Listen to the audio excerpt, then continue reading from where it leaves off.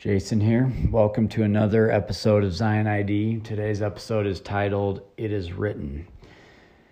During the cycles of life, it's very difficult to avoid being consumed by our own agendas, our own desires, our own perspectives, our own opinions, our own routines, and we could go on and on. A primary purpose of the Holy Ghost, as stated in Doctrine and Covenants, section 18:18, is to help us to overcome these selfish driving forces. Doctrine and Covenants 18:18 says, "Ask the Father in my name in faith, believing that you shall receive, and you shall have the Holy Ghost, which manifesteth all things which are expedient unto the children of men." That's an important scripture because it's showing us that as our minister, the Holy Ghost can help us to overcome our own will by revealing to us the will of God. Sometimes we can't see it, on our own, and we need that extra help of revelation in order to see things clearly. Trials are part of our experience, and they can certainly throw us for a loop. It's during a trial that the Holy Ghost comforts us and reveals unto us that which is expedient as far as God's plan is concerned. I've been overwhelmed this week to watch a dear uncle pass away due to COVID, and the example of faith that's being exhibited by his dear wife and by his children, even in the face of gut-wrenching affliction, in the face of circumstances that are not fair, is truly a sacred thing to behold. And it begs the question, how? How are they doing it? How can someone hold on to their faith even in the face of death and terrible circumstances? How can any of us find the strength to hold constant throughout our lives, even as different cycles come and go, even when the hurricanes beat us down? Well, today's episode isn't going to be very long. I'm going to share a series of scriptures that have been on my mind. And I think this scriptural set of doctrine does a really good job of answering such questions. And it also does a good job of completing many of the doctrinal topics that we've recently discussed on Zion ID. Let's start with Jesus. What makes Jesus Jesus? The scriptures teach of his uncanny ability to execute. If you're into sports, great players not only have good talent, not only have they put in the work, but they're able to execute the game plan of a coach. Jesus, his ability to execute is beyond, right? It's perfect. He perfectly executes the Father's will in every circumstance. Let's read the JST translation from the book of John, starting in chapter 1, verse 1. It says, "In the beginning was the gospel preached, and the gospel was the Word, and the Word was with the Son, and the Son was with God, and the Son was of God. The same was in the beginning with God." Skipping ahead to verse 4, "In him was the gospel, and the gospel was the life, and the life was the light of men. And the light shineth in the world, and the world perceiveth it not." So in the beginning, the Word existed. The Word was the gospel, and this gospel was in the Son. And interestingly enough, the world couldn't perceive that this was the case because of the wickedness thereof. Skipping ahead to verse 14, "And the same Word was made flesh, and dwelt among us. And we beheld his glory, and the glory as of the only begotten of the Father, full of grace and truth. John bare witness of him, and cried, saying, This is he of whom I spake. He who cometh after me is preferred before me, for he was before me. For in the beginning was the Word, even the Son, who is made flesh, and sent unto us by the will of the Father. And as many as believe on his name shall receive of his fullness. And of his fullness have all we received, even immortality and eternal life through his grace. I've spoken before of this very special testimony uttered by John. There was a man sent from God whose name was John. The same came into the world for a witness, to bear witness of the light, to bear record of the gospel through the Son, unto all that through him men might believe. John was not that light, but came to bear witness of that light. He was an eyewitness. He walked with the Savior. And it's very interesting that these are the words and the ways that he chose to describe the Savior of the world, as being one with the Word, and through his obedience, thereby manifesting the gospel in the flesh. Or in other words, manifesting the will of the Father in the flesh. This pattern that was set forth by Jesus is eternal, and we are commanded to follow the same pattern. We are commanded to emulate him. Concerning the importance of putting the Word ahead of our own selfish agendas, Doctrine and Covenants, section 18, is full of instruction. It says, behold, I have manifested unto you by my Spirit in many instances that the things which you have written are true. Wherefore you know that they are true. And if you know that they are true, behold, I give unto you a commandment, that you rely upon the things which are written. That brings to mind a movie. It was a book called Moneyball.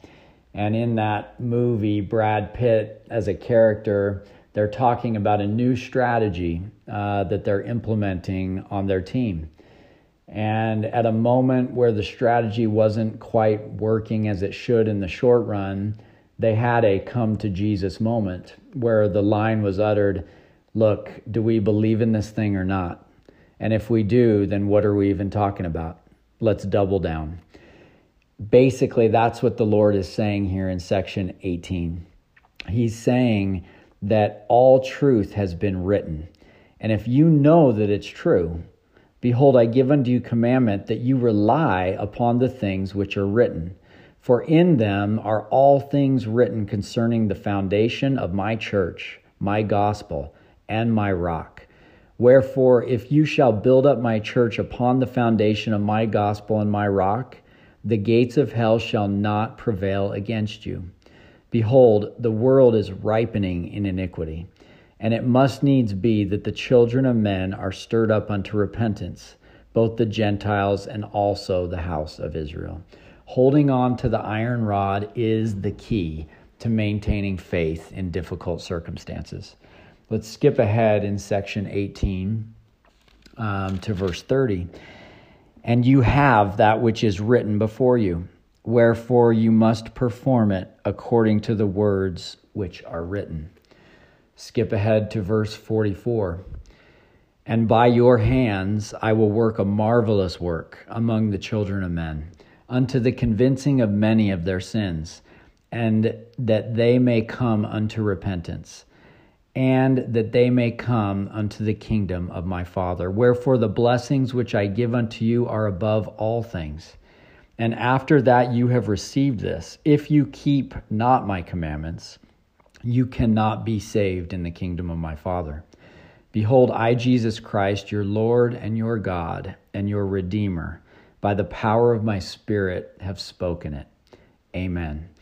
We all know what happens to a team when players fail to execute their assignments and the strategy that's put forth by the coach. That is, in so many words, what the Lord is talking about here at the end of section 18. He says that if you receive that which is written and you cannot keep my commandments, then you cannot be saved in the kingdom of my Father. But if you do execute the Lord's will, then by your hands I will work a marvelous work among the children of men, unto the convincing of many of their sins. Now keep in mind, this often goes contrary to our own selfish desires. if we truly desire to be an instrument in the hands of the Lord, then we have to, with humility, with meekness, give up, right?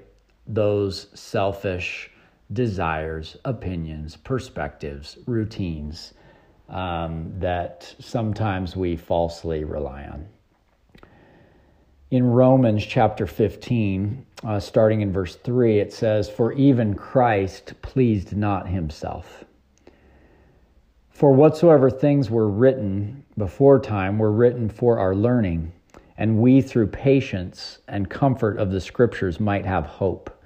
Now the God of patience and consolation grant you to be like-minded one toward another according to Christ Jesus, that ye may with one mind and one mouth glorify God, even the Father, our Lord Jesus Christ."